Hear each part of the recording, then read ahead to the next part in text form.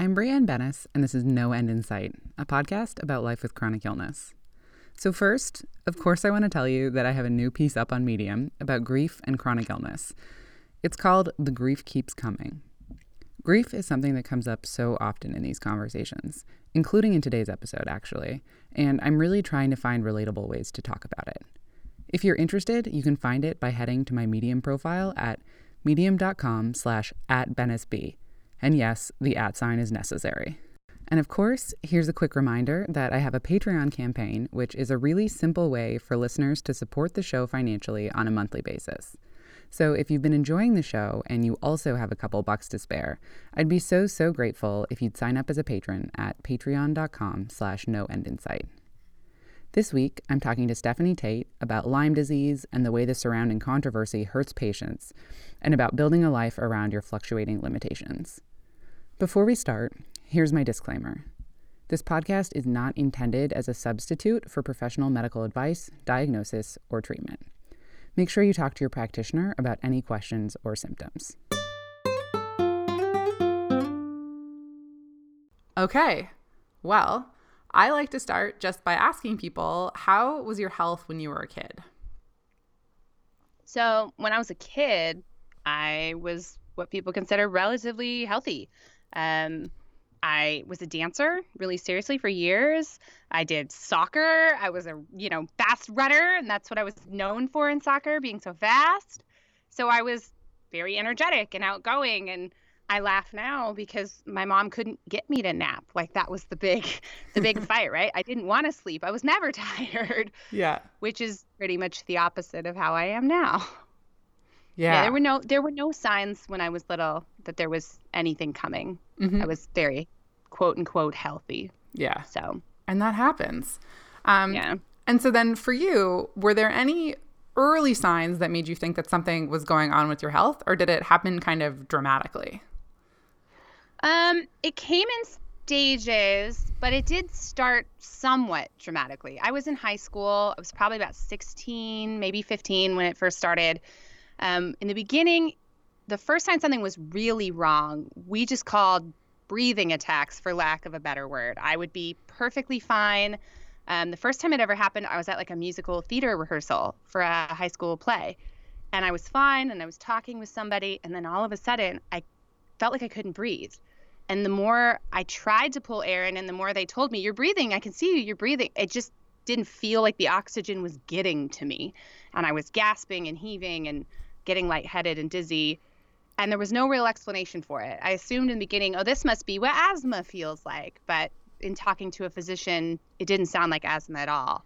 I was breathing. My airway was fine. Mm-hmm. But they did end up giving me an inhaler because they wanted to give me something. Right. But this went on for a while. And from there, everything was really disconnected symptom-wise. So there were signs something was wrong, but we weren't piecing them together. Like cognitively, I went from being like top of my class type of grades to barely retaining material.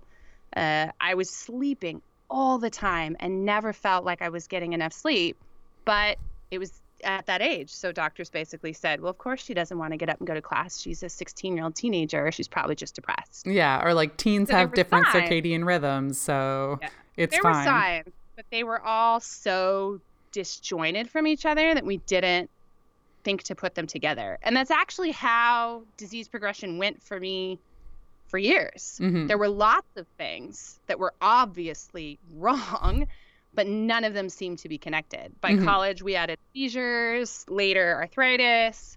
So it was just sort of like throwing darts at a dartboard, right? Like, you have this, you have that, you have all these things. They have nothing to do with each other. But look, you just have this whole board full of lots of rare things all at once.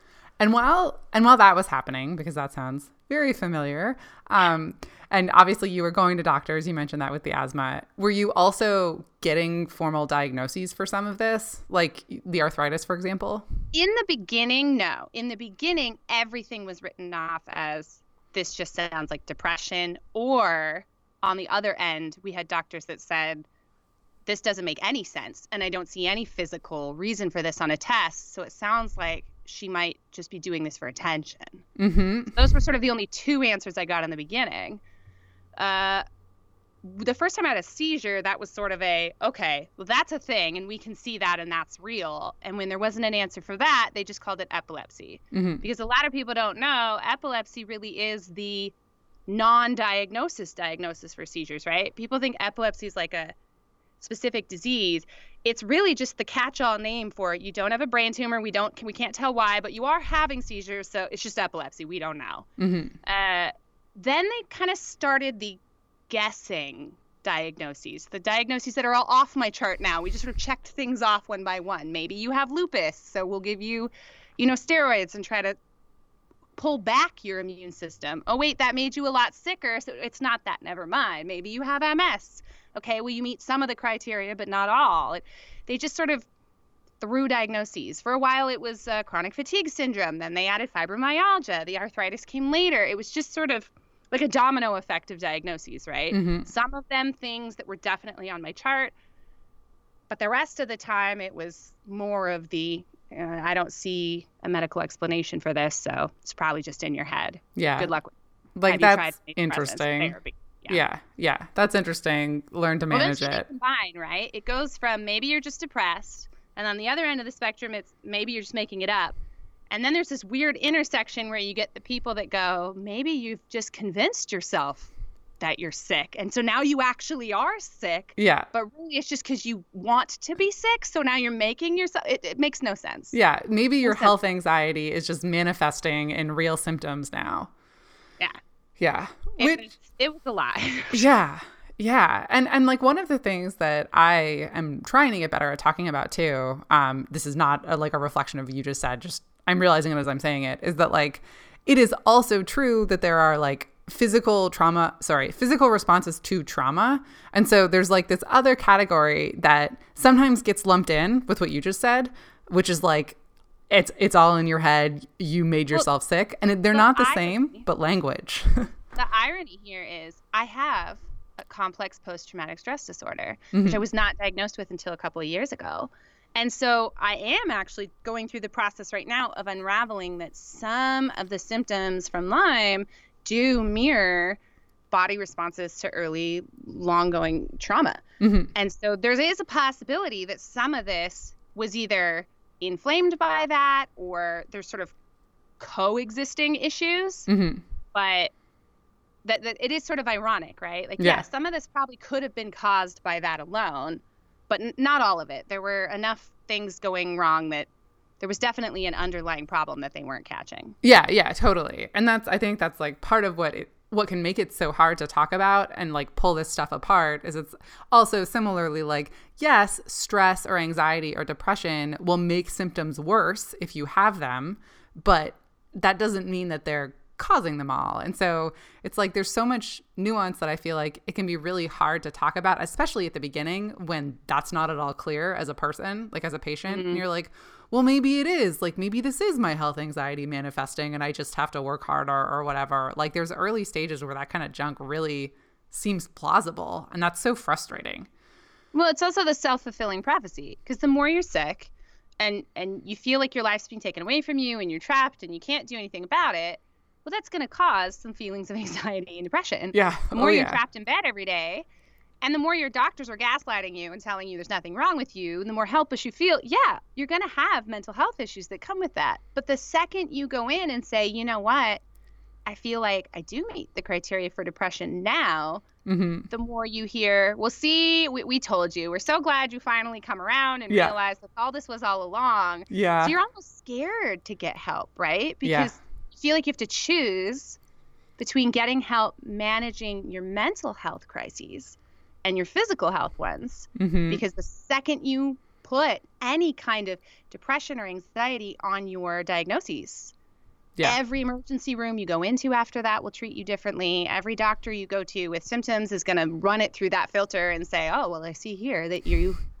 struggled with depression, pain, fatigue, that could all just be caused by that. Great. Solved that. Have a nice day. Yes. It is a huge, huge problem. It's not like there's a lot to be said about that, I feel like, and we can keep moving, but just like, yes, I hate that this is happening because it's true. The stigma of having that on your chart when you also have chronic illness is like an enormous barrier to good care.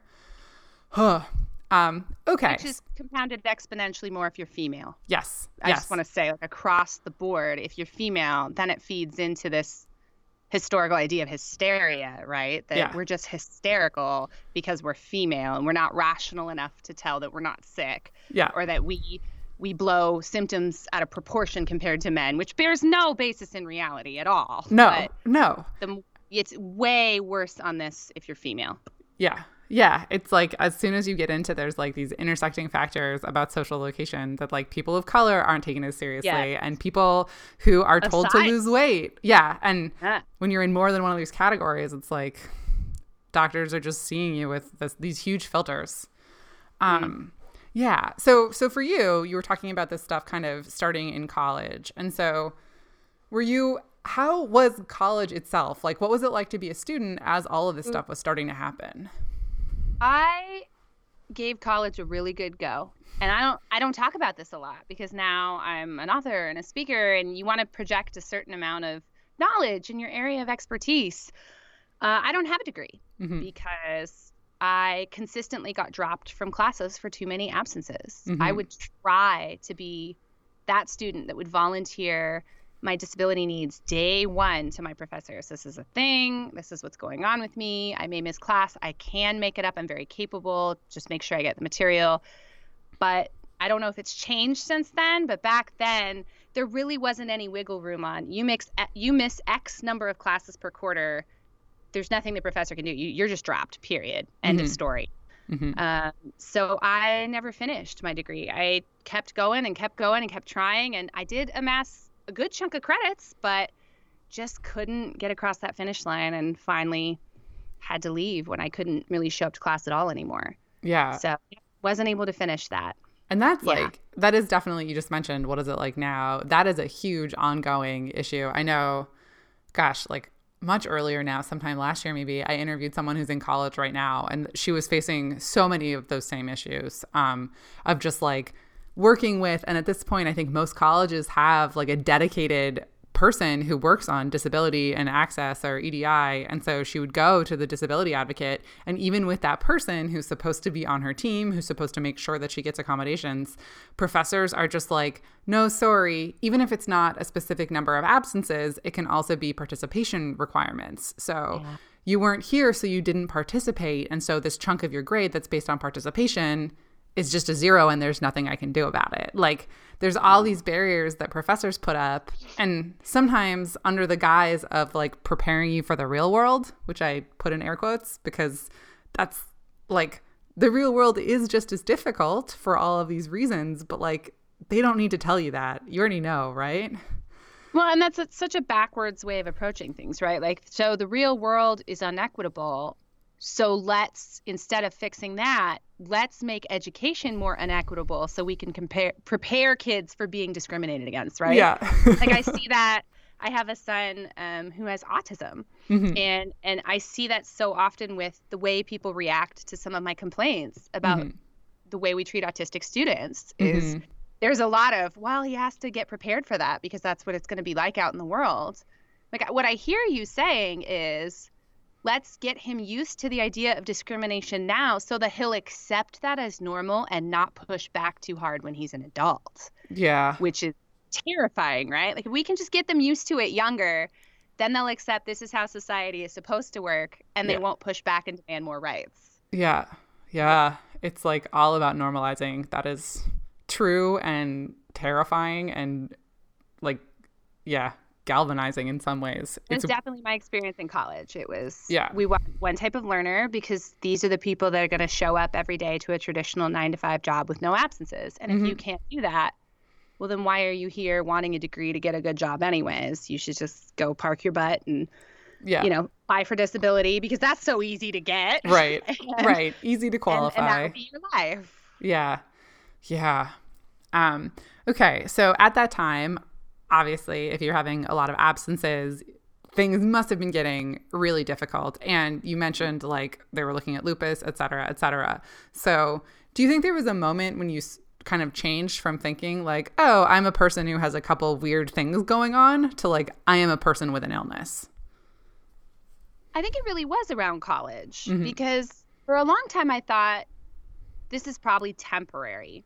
Mm-hmm. And a lot of that admittedly had to do with the faith background I was raised in. I was completely convinced I was going to be some story where I was going to miraculously get better and everyone would see how great my faith was. Once I started to get disillusioned with that and really plug into the idea that this was affecting my ability to go to school, eventually it was affecting my ability to hold a job. I lost a bunch of sort of hourly wage kind of jobs throughout college, again, because I'd call in sick too often. Yeah. It really started to dawn on me that this was not an isolated temporary thing. This was a way of life. Yeah. And so at that time I got really comfortable with the moniker of like chronically ill, but it took years and years and years before I got comfortable with the idea that I was disabled. Like that felt like a category that wasn't meant for me, right? Like I wasn't using a wheelchair.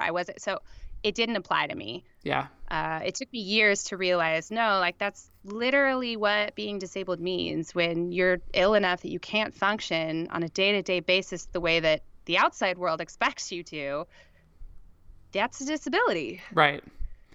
Yeah, I was probably around college when I knew this is my life. It's going to be like this for a while. Yeah. Yeah. It's not just going to go away tomorrow or next week or on its own, which sometimes like when things creep up on you, it feels like, well, maybe they'll just creep away again. Like I'll wake up one morning and it'll be over. Yeah. And that's an unusual case. Okay. So you're talking about going to doctors and getting looked at for a bunch of different things while also kind of none of these pieces make sense together. And right. So after you left college, were you working? And also, how long were you kind of in that state of like a little bit of limbo, I guess? So it took about 15 years for me to go from those breathing attacks to holding a diagnosis in my hand, which is, a long time. At the end of college, when I left college, I actually got married outrageously young. It was a very short-lived marriage, didn't work out, went back, lived with my parents for a while, again, tried to go back to college, tried to work, did the best I could at faking being a healthy person, ended up meeting my husband now, got married again, and he knew from the get-go that I was chronically ill. And at that point, they had sort of just put that overarching label of chronic fatigue syndrome and fibromyalgia over everything. So other things that would come up were just sort of side issues of no, like the real day-to-day issue is you have this chronic fatigue syndrome thing, and that's just the umbrella that explains everything else. So once they did that, I sort of accepted this is a long-term, lifelong chronic thing then. This is how I'm going to be for the rest of my life. So we went into marriage with him knowing from the get-go that this is what things were like. And he was very supportive of work, don't work, be home. Anything is fine with me. We just want you to be as healthy and functional as possible. And we had our first son relatively quickly. So then people are generally more accepting of the fact that you're at home and don't work or go to school. It's right. okay, well, if you're a stay-at-home mom, that's like a allowable label. Yeah. So I just sort of enveloped into that. Yeah. And continued to just sort of accept that I just had these mystery things wrong with me. It was probably all related to chronic fatigue and didn't push too much harder. Every couple of years, they'd add, some new mystery symptom to the list and say, we don't know, but it's probably all related to whatever's wrong with you. Good luck with that. But it wasn't until maybe about 5 years ago. Yeah, right about the time we moved from California to Oregon. So very different climate coming from the San Francisco Bay Area to Oregon. A lot more moisture up here, which means a lot more naturally occurring molds. Yeah. So when we moved up here, disease progression started to move very, very rapidly. And I got much worse, much quicker, which sort of reignited this desire to go back and say, do we really have a label for everything then? Is this really, do I just have to accept this is the rest of my life? Or could we go back to square one and kind of start over and test for things? Are there new things we haven't tested for? What could we look at? Yeah. And are there new tests available? Because that's another thing. Like new stuff is emerging all the time, like explanations for some symptoms or treatments for those explanations. And like, it's easy to lose track of that or to be completely unaware of it. And of course, you know, practicing doctors are also often unaware because it's not a part of their day-to-day life either. So when you've been sick for a decade and you turn around, sometimes it's like, oh, all of a sudden I have different questions to ask. But I also think there was a bit of like a mental emotional barrier there, right? That eventually you sort of go through what they used to call the stages of grief, which is not really a very accurate model, but it makes sense here in that you sort of progress through these different feelings about your illness and you move to acceptance, right? Like, I am chronically ill. This is how I'm going to be for the rest of my life. I've accepted that. Yep. I'm going to move on and figure out how to live my life this way. To open yourself up and go back in and say, but do we really have this sorted out, or is there more? Is there maybe an actual curable thing underneath all of this? You almost have to give up that acceptance and walk back in and be willing to potentially have to go through that whole grief cycle all over again if the answer is no. We don't have any new answers for you, especially when, you know, some of the tests you go through are painful and uncomfortable and expensive. Yeah, and expensive. And taking money to throw at these tests to find out you didn't get an answer and you're no better off than where you started. There's that barrier of like, is it even worth it to put yourself through that? And I don't think I was ready to do that again until I started to get so much worse. By that point, I had a tremor. I was walking with a cane very regularly. I was bedridden anywhere like 4 to 5 days a week with the fatigue. I had aphasia so bad that I was losing very basic English words. One time I was sobbing in my kitchen because I could not remember the word hat for the life of me, just describing and flailing like a game of bad Pictionary. It just wouldn't come. So it was a dramatic enough decline that I decided, okay, like I'm willing to gamble the acceptance, sort of be all in, if you will. Yeah.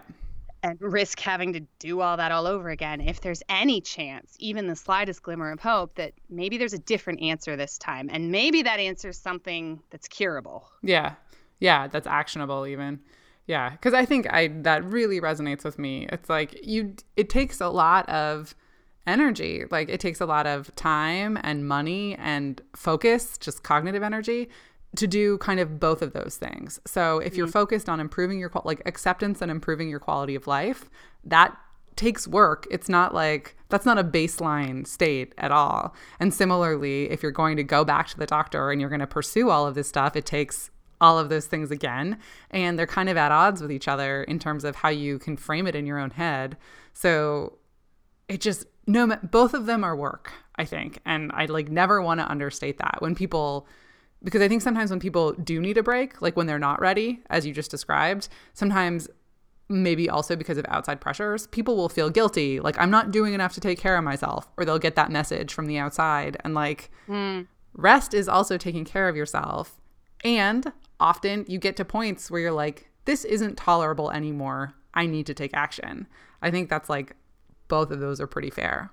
I think there's that added layer of the outside factors that come from just living in the capitalist world we live in, right? Like you get the message constantly that you don't have the right to take up as much space as you're taking up because you're not contributing as much like marketable as what you're taking out. Yeah. And then you add becoming a parent, right? Yeah. And feeling like I took in so much need from my family financially, was balancing being the breadwinner and doing a majority of household chores. Like that all wears on you eventually with this message that you're burdensome. And so the idea of I'm going to take an obscene amount of money from our already struggling family and go pay for tests that may or may not give me any answers, it's hard. Yeah. It's hard to get to a place where you feel like it's worth it just to have the information because everybody deserves that. In the beginning, I think I bought into the lie of like, it's okay to do these tests because maybe I'll get better enough, right, to contribute in a more meaningful way. And so that justifies it. Right. Which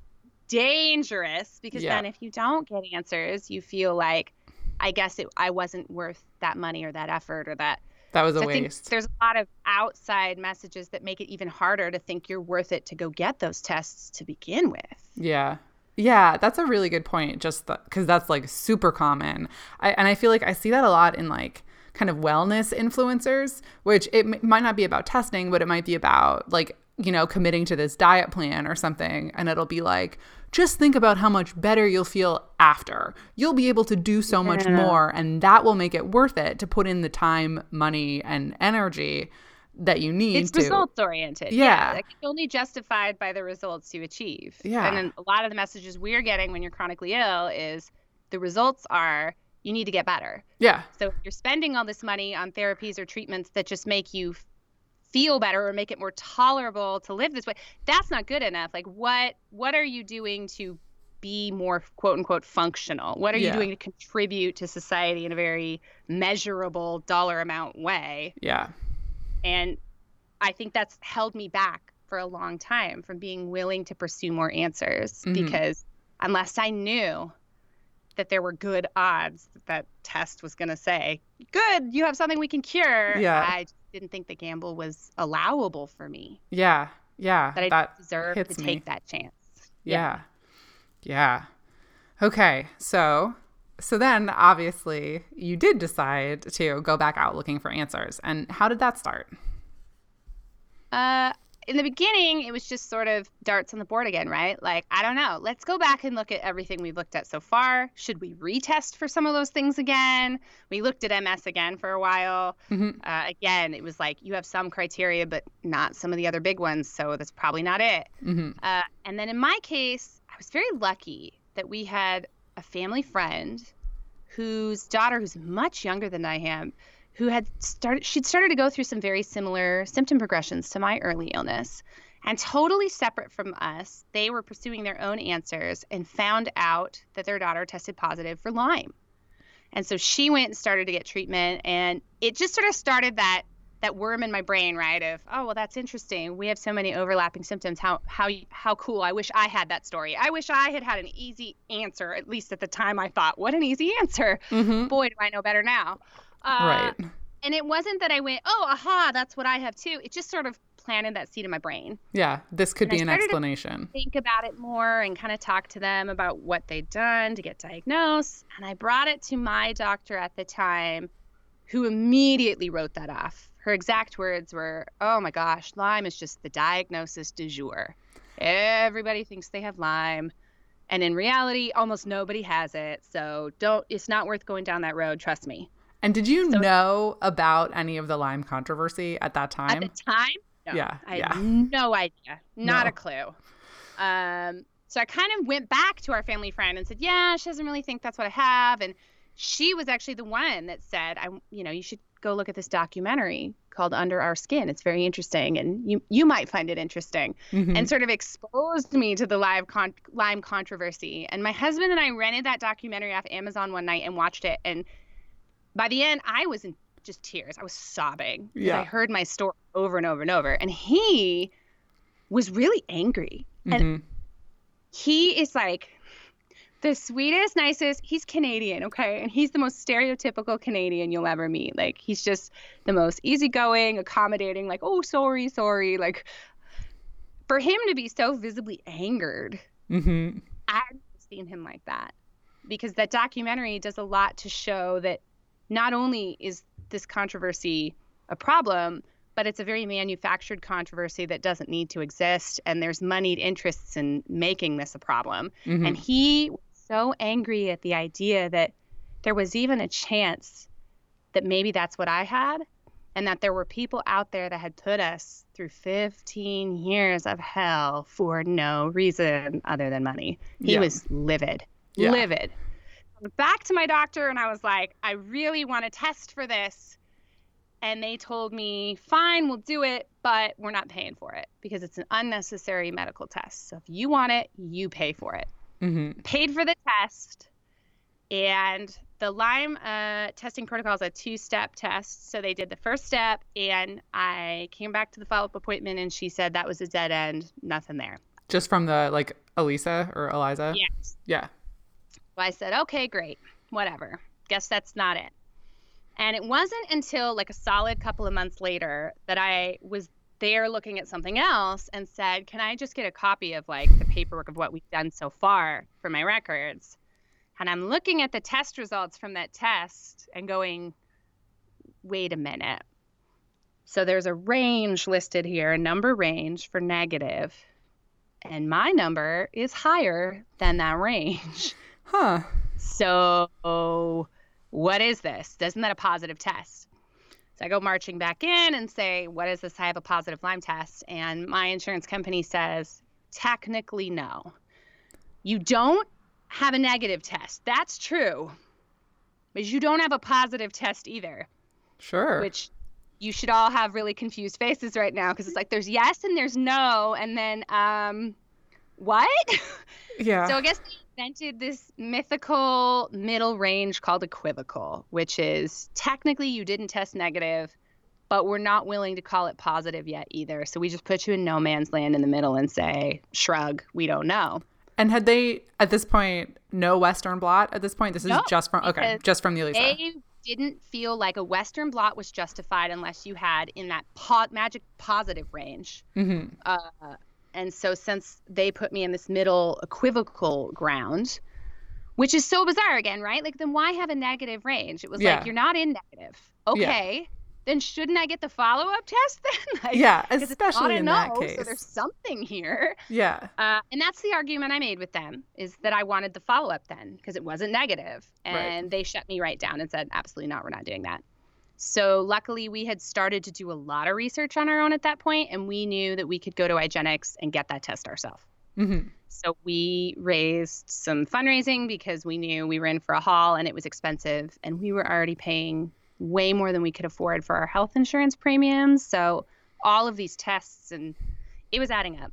Yeah. So we fundraised some support and we did the lab work ourselves privately through IGeneX. And not only did the Western blot come back with some positive strains, but it came back with enough positive strains that I had a CDC positive, which is hella rare for Lyme patients. Yeah, that's hella rare.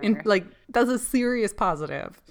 I thought I had the golden goose, right? Like, now they can't deny it because I'm not even in that weird group of you have it, but not enough for us to count. I was in the, like, you definitely have it. Mm-hmm. So I go marching back into my insurance company and my doctor. I'm with Kaiser, so my doctor and my insurance, they're all one big company. Yes, they're not a separate thing. Yeah, I get it. I've been there. Back in and I'm like, hey, here you go. And they say, well, we didn't do this test, so we don't know if that's accurate. Like, we don't know how they do the tests. We don't know. Maybe you could have sent someone else's blood in for all we know. Like, we don't know. So that doesn't count for us. But if you want to go back and start over and do a new ELISA test with us and pay for that again because it's medically unnecessary, you can keep pushing. So we knew enough from our research at that point to know that even if we did it with them, the best they were going to offer me was like 2 weeks of antibiotics and a pat on the back. Yeah. They weren't going to cover what I really needed anyways. So we decided, why are we still pursuing this with them? Let's just go outside of my insurance and get some real help from somebody who's a Lyme literate doctor who knows what they're doing. So that's what we did. Mm-hmm. Yeah. We fundraised and we went and we saw specialists and started something totally outside of what my insurance was willing to cover. Yeah. And I've definitely ranted about Kaiser before because I have, they have been my insurer before. And also I've talked to other people who have been insured by Kaiser previously. And like, I just think it's a huge problem when the insurance company and the doctor have the same interests. Like, I have mixed feelings, truthfully, about Kaiser, because we went on a non-Kaiser plan for a while when we first moved here. My husband's employer will not cover Kaiser, and it was miserable because I have so many different specialists. I had to go and find all these people and figure out who was even accepting patients in my area and who took what insurance. And we got basically no care other than emergency care that year and got much sicker. So there are some, like, for people that are long-term chronically ill, there are some pluses to Kaiser. The fact that it's so cohesive that, you know, my cardiologist sees my neurologist's notes, sees my psychiatrist's notes. They're all connected, and I really like that. And they're all in one place. I don't have to find my own doctors. Yeah. There's no, like, sorry, we're not taking any new patients right now.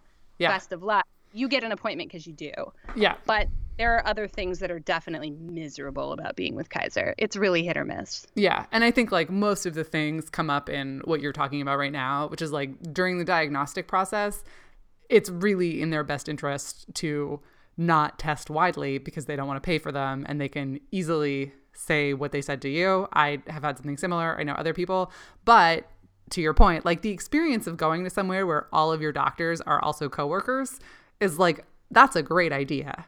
Because they're all in one system. I think they have a better chance of catching complex illnesses because, like, you have a cardiologist, neurologist that are talking and going, "Oh, these seem like unconnected symptoms, but actually, when you look at them together." Yeah. But that is sort of a relatively recent development from my experience. I've had Kaiser pretty much my whole life, and although in theory they've always had all their doctors under one umbrella, yeah, the whole idea of like internalizing the record. It was when they went electronic, right? Now that the records are all sort of centralized electronically, I think my doctors would have had a much better chance of catching some things earlier if I had been diagnosed. You know, if I had started getting sick like last year, it would have looked really different. Right. Their portal is really good.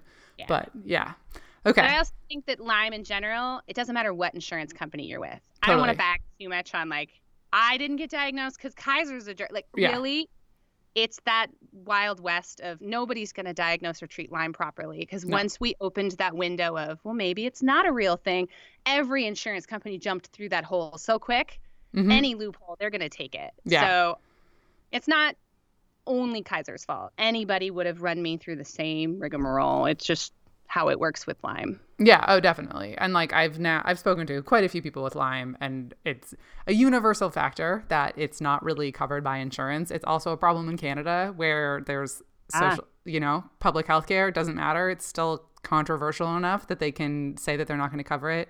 Or they throw 2 weeks of antibiotics at you and say, we did cover it. Yeah. That's it. That's all we'll do. At the end, you're covered. Moving on. We don't want to hear about it again. Yeah. Yeah, totally. And like, I'm sure we'll get to this, but it comes into these conversations about some stuff can be covered by insurance if like your doctor can come up with another reason that you need it. Somebody that I interviewed also has POTS. I'm doing a lot of that. Yeah. I'm doing a lot of symptom care now through Kaiser, where as long as they can put it under this is a symptom we can see. Yep.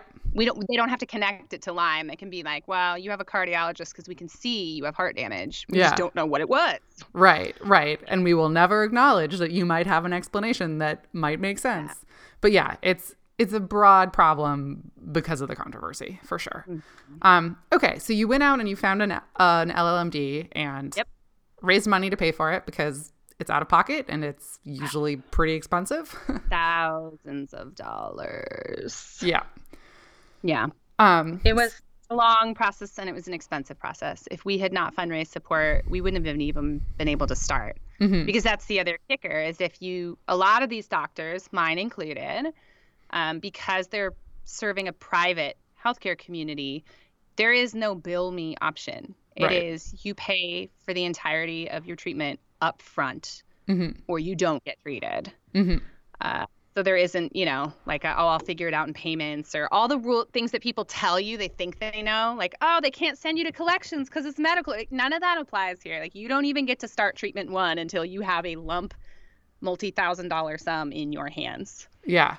And I do think, like, I am not at all a Lyme skeptic or a Lyme denier, but I do think in some of the critiques about Lyme or critiques of chronic Lyme do focus on this element about how like you go in and you have to pay so much upfront, and like because of the testing and because of all of these things, not everybody is actually going to be helped by this, and that's a problem. And that I agree. Yeah, that's the piece of it I agree with. Wild West out there. And I've talked about this before, that part of the reason that I'm so angry at the way Western medicine has mishandled this is because they've sent us into this world where I'm now responsible to do all my own research. I have no medical degree, right? So I'm out there and I'm basically Googling and hearing other people say, I was helped by this, I was helped by that.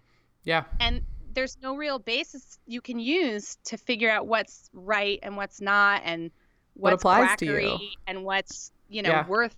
And you're being asked to drop all this money. And so again, it circles back to that idea of feeling like it wasn't worth it unless you're cured. Right. And so you're trying to figure out, should I take even more money from my struggling family to go pay for everything from magnets to, acupuncture? You have no idea. Like salt caves. All you know is so-and-so got better. So is it worth a try? Or yep. If Western medicine would at least acknowledge chronic Lyme or late stage Lyme, they would be able to give us more guidance on alternative treatments that there's at least some basis of fact and what's outright quackery. But right now, you're just kind of on your own. Yeah. You're on your own.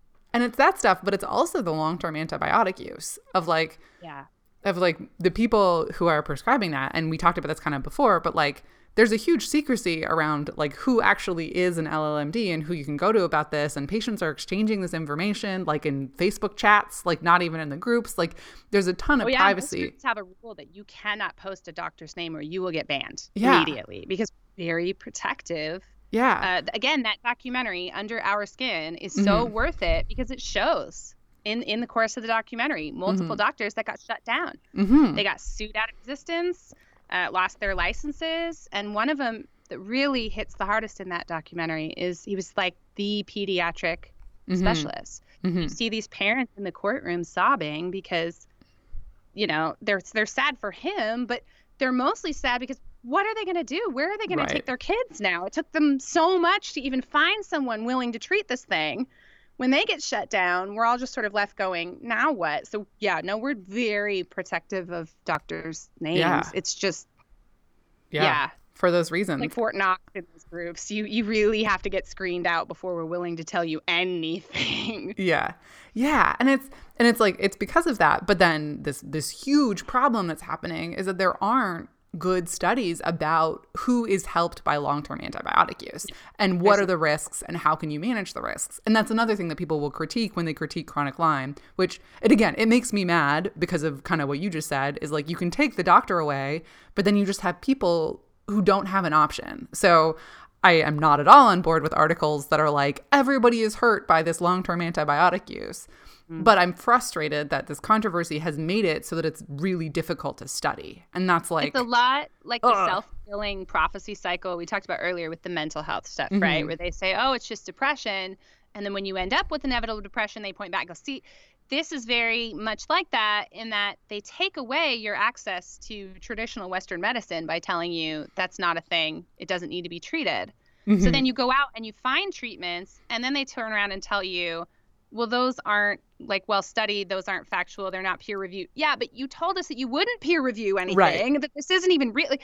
You wouldn't let us do research on any of this stuff. Yeah. And now you want to fault us for doing unresearched treatments and around the weird circle goes. Yeah. This is just complete circular reasoning that makes no sense, but it leaves patients out in the cold. Oh, yeah. What are we supposed to do then? Yeah. They won't treat us, but we're not supposed to use unresearched treatments. So we should just sit and be sick and accept that because that's the only option left. Right. And that's like, this is my current stance on Lyme controversy articles is like, I'm just not interested in reading any critique of chronic Lyme that doesn't start by acknowledging that people are sick. Like, people are sick and they need help. And I'm interested. I'm interested in hearing about how maybe it's overdiagnosed because people who test negative still get treated. I want to know about that. But I want to know what you're suggesting that those people do. Because if you don't think that those people have a problem, then like I don't know why you vague article writer. Like I don't know why you're making this argument. This argument is irrelevant unless you're focused on actually improving patient outcomes. And I would say that's my same argument for doctors. I look back and I'm not mad that they missed it. Because the information that's out there, it is hard to diagnose. Yeah. Like, I'm not one of those people that'll say, my doctor should have caught this. Like, I think it is a tough one to catch. My issue with them is instead of saying, we don't know what this is, when tests came back negative for all kinds of things, they said, it isn't a thing then because I don't know what this is. Yeah. My issue is I just wanted one doctor that would say, just because I don't know what's wrong with you doesn't mean it's in your head. Right. That's not on you. That's on me. Yeah. I'm the problem here because I can't solve this. Yeah. And like the entire industry. You're making it up. Right. Yeah. Yeah. So if you don't have an answer, like you can tell me that you don't think it's Lyme, and I wouldn't have been mad at them if they had just said, I don't think it's that. But every time it's not that, so it's not anything. Right. Let's go back to therapy and antidepressants. Yeah. That second part is the problem. That's where the problem is. Yeah. Yeah, definitely.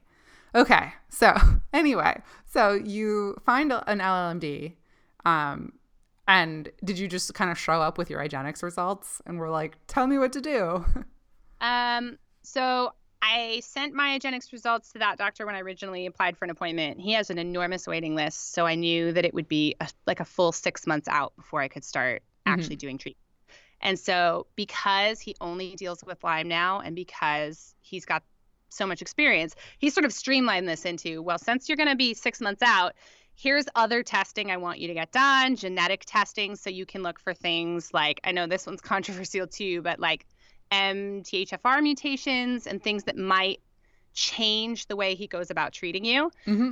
My genetic testing showed that I'm in the rarest group of the MTHFR mutation people. I'm what's called double homo. So all 4 spots are copied wrong. Every single spot, all 4 possible ones are wrong, which is not just the rarest group. It's just the most complicated then for treating anything. You're very likely to have all kinds of medication side effects from medications. Your body just doesn't detox properly. It doesn't know how to methylate, which was another big eye-opener for me, because we'd had 7 miscarriages and not once did a single doctor say, having that many miscarriages is usually an earmarker of this genetic issue. Yeah, and like sure of enough, something.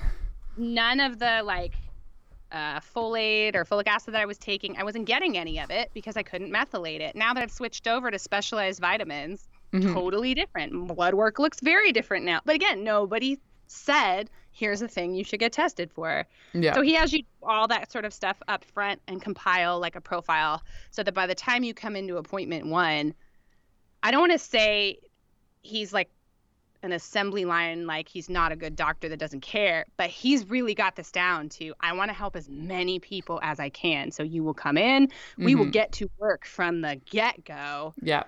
And essentially I had to go out to another state for a few days at a time, and you do multiple appointments a day over the course of a few days while you're there. So you get a hotel room and you come in and you do your morning appointment, you go back, rest, you come in the afternoon, and you repeat that process for a few days, and then you go home. And are you seeing only the doctor, or do you see other people within the clinic?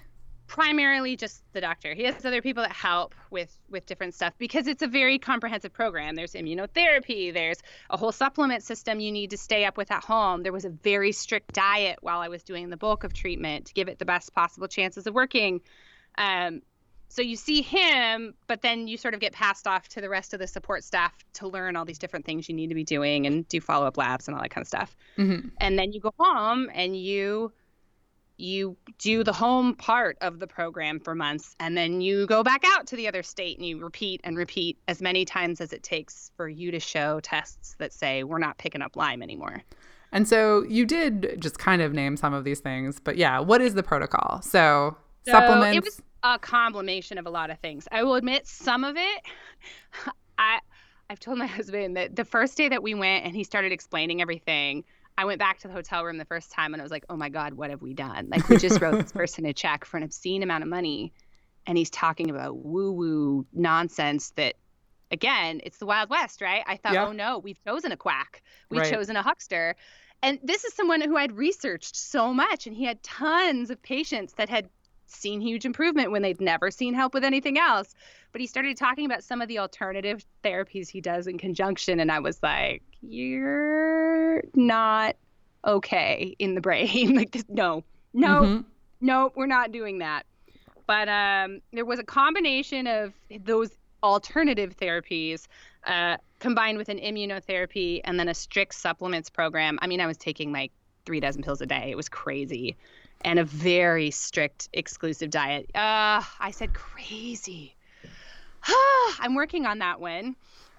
It was difficult. It was abnormal. It was not what you normally see people taking a day. Yeah. So it was a combination of a lot of different aspects of his therapies at once. So I tried not to focus too much on the more woo-woo things, but there was some weird stuff in there too. Yeah. There was.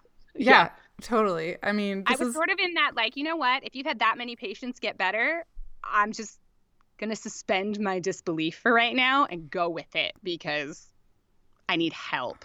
Yeah. And I think for me, there's also a piece of it in those situations because I've been not there, but like I've gone down similar tracks, is it's also like if I'm going to spend the money and the time and the energy on what this doctor offers, then I'm going to do all of it. I'm not going to do 80% and then always wonder if that other 20% would have made the difference. That is exactly my thought process. I was like, I would always wonder, would I have gotten better 100% if I had done the woo-woo stuff too? So we'll just do all of it. I also appreciated my husband's super black and white thinker, very logical.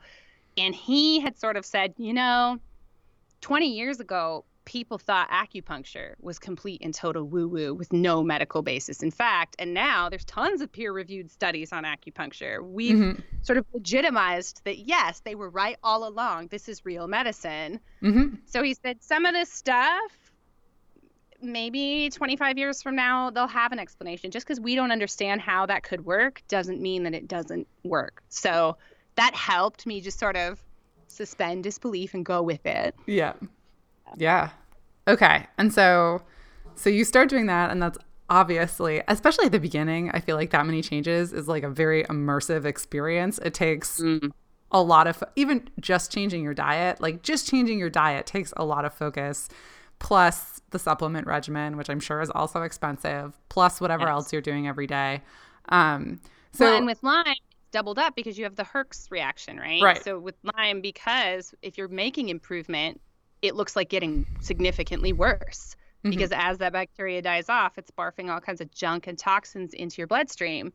So it's part of how by the time we went home from our first set of sessions, I knew it was doing something because I was sick as a dog. Yeah. Literally the first session, I felt like I was falling asleep. In the tail end of the session was when they started explaining, here's the supplements you'll do, at least while you're still here with us to get you started. And I could barely stay awake through that.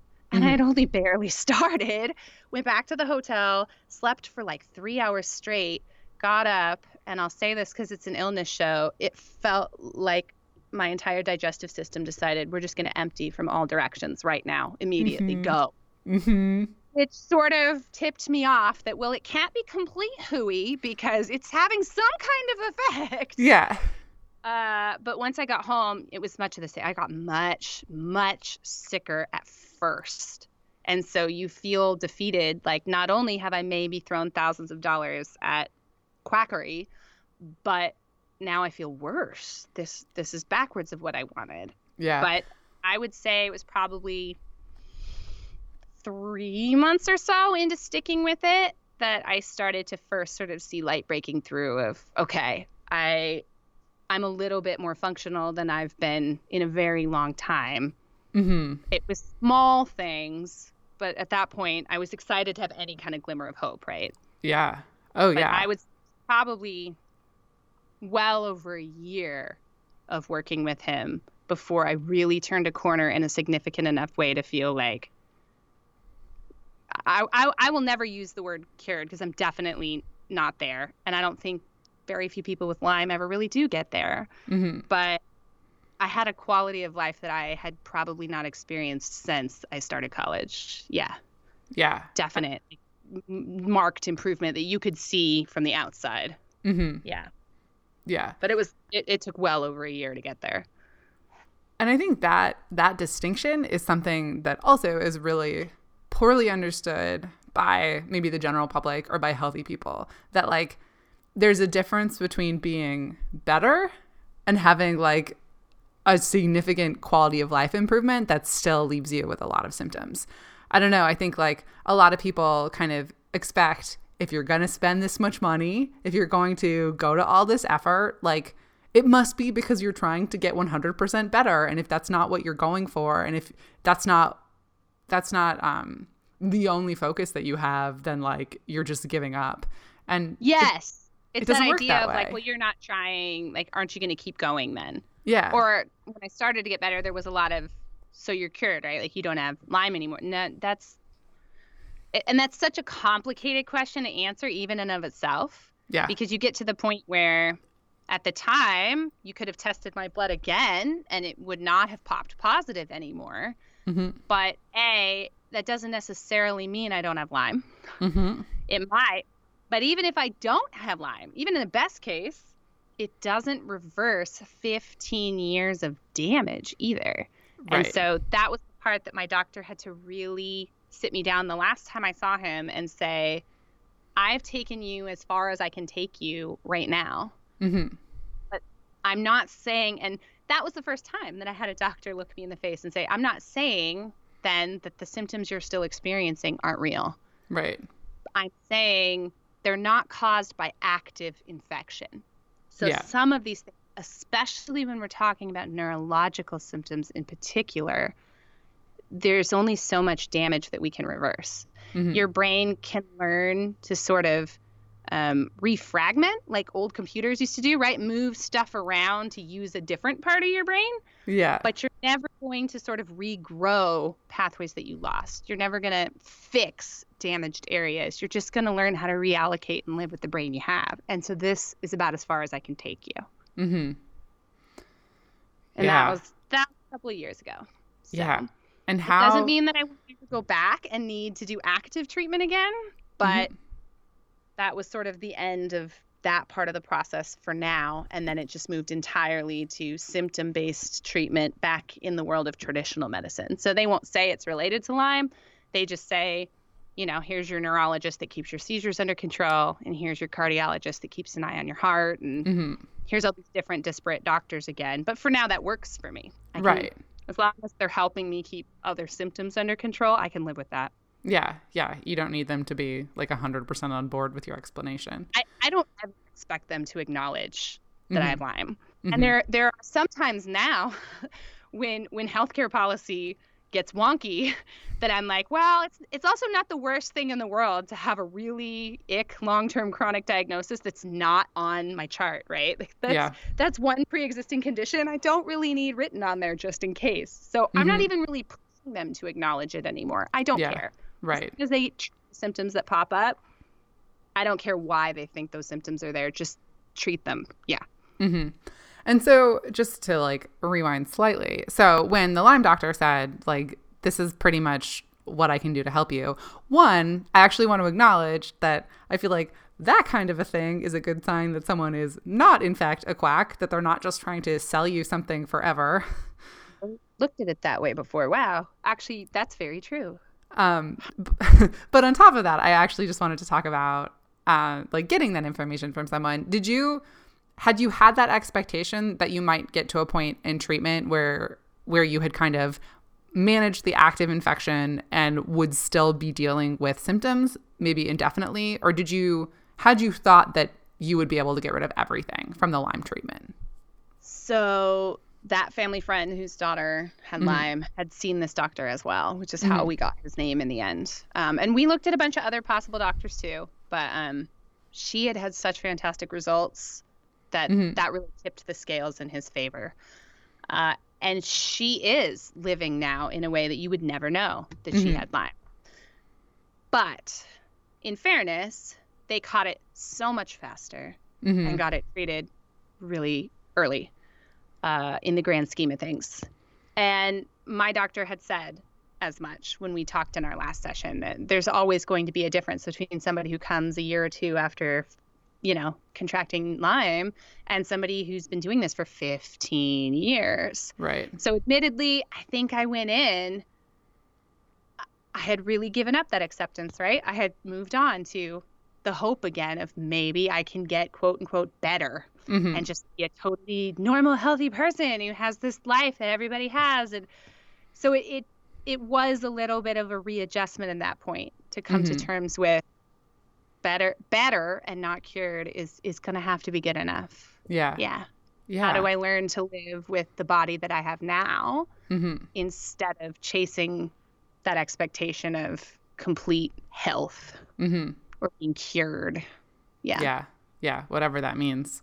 And so it sounds like things have stabilized more or less. And so now kind of what are things like with your body? And also, what do you need to do to stay stable, which is a different thing, right?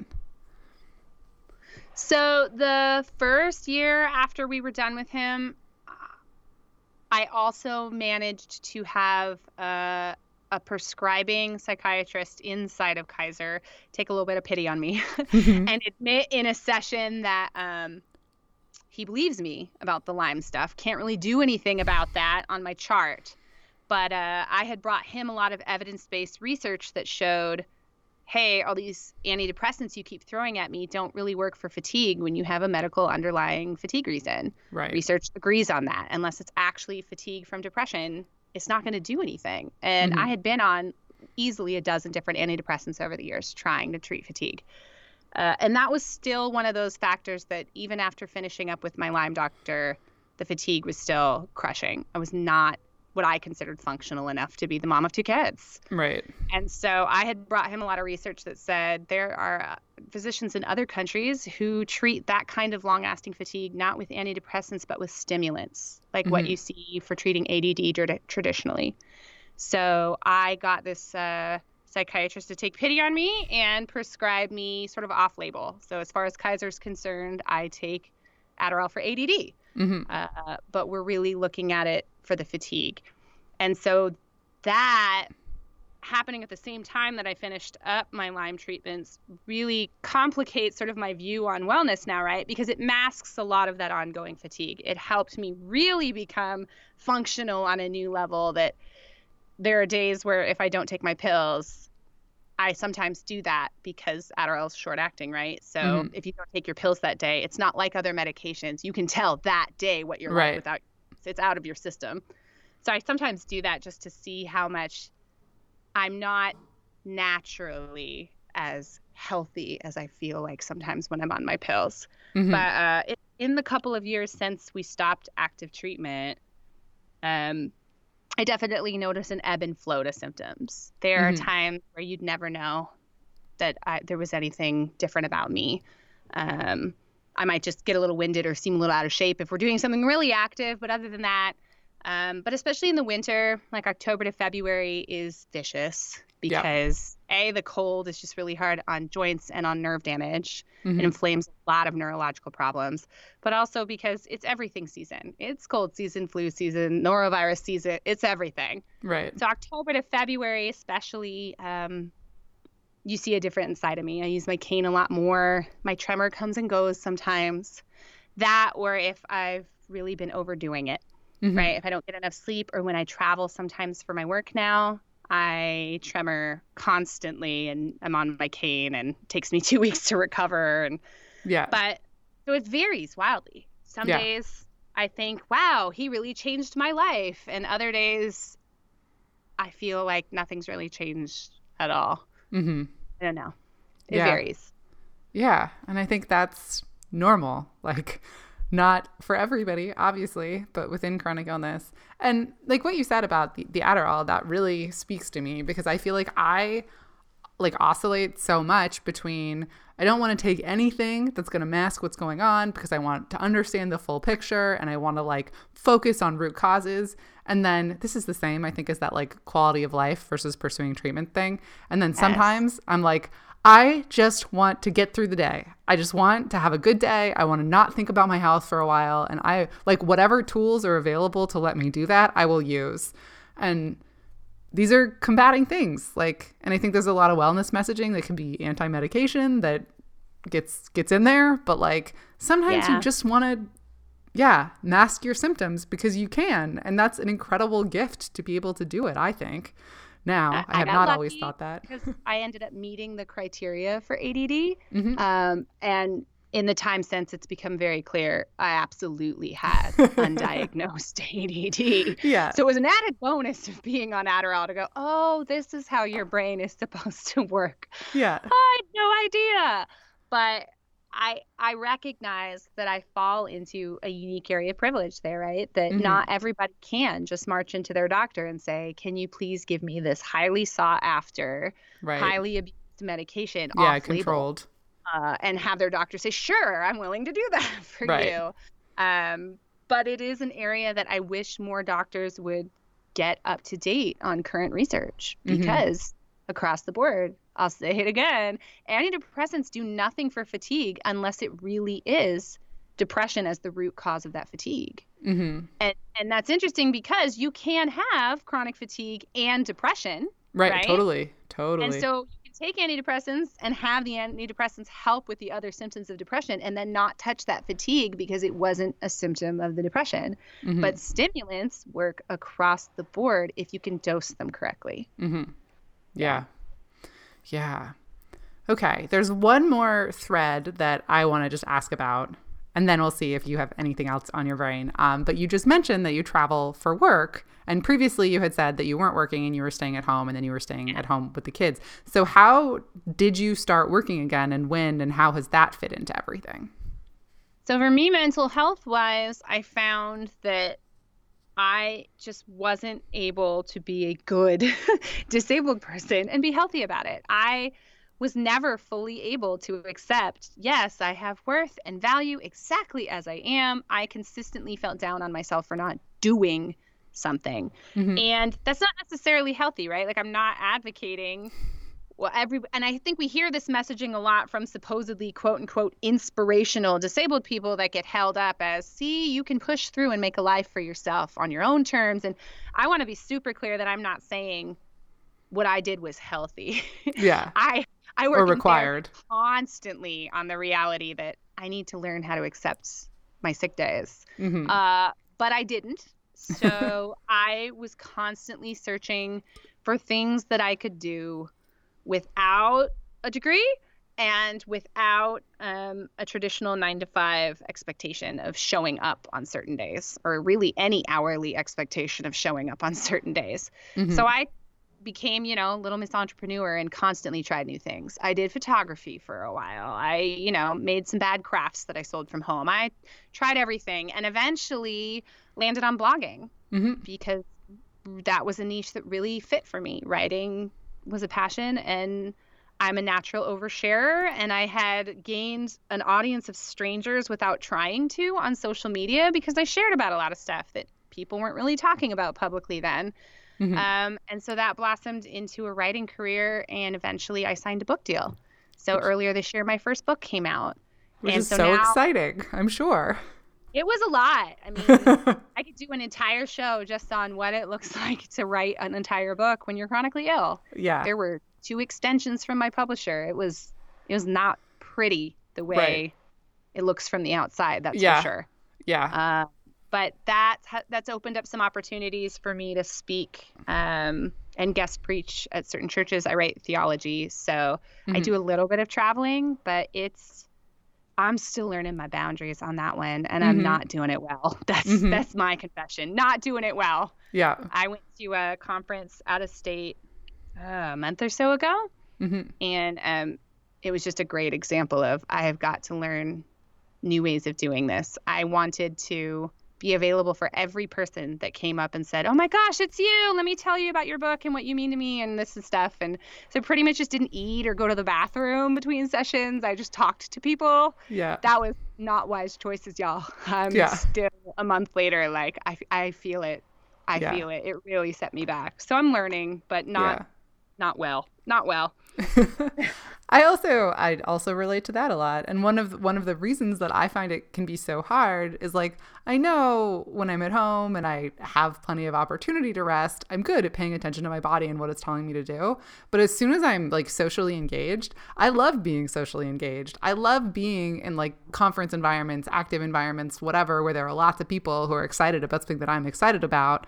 And the thing about me feeling excited is it overrides all of those, like, messages from my body. So it's not just like, oh, I'm consciously choosing not to rest. It's like, I don't even notice that my body is telling me to rest. And that is its own problem. Some of that is a trauma response too. If I've learned anything in, it's seemingly unrelated that I'm also in treatment for trauma stuff, but there's a lot of overlap.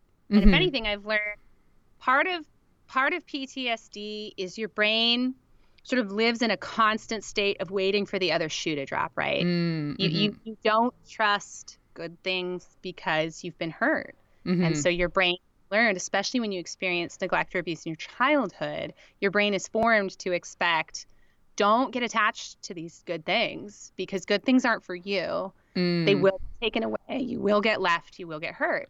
And so whether you realize it or not, like that mantra is sort of running in your brain all the time with even small things.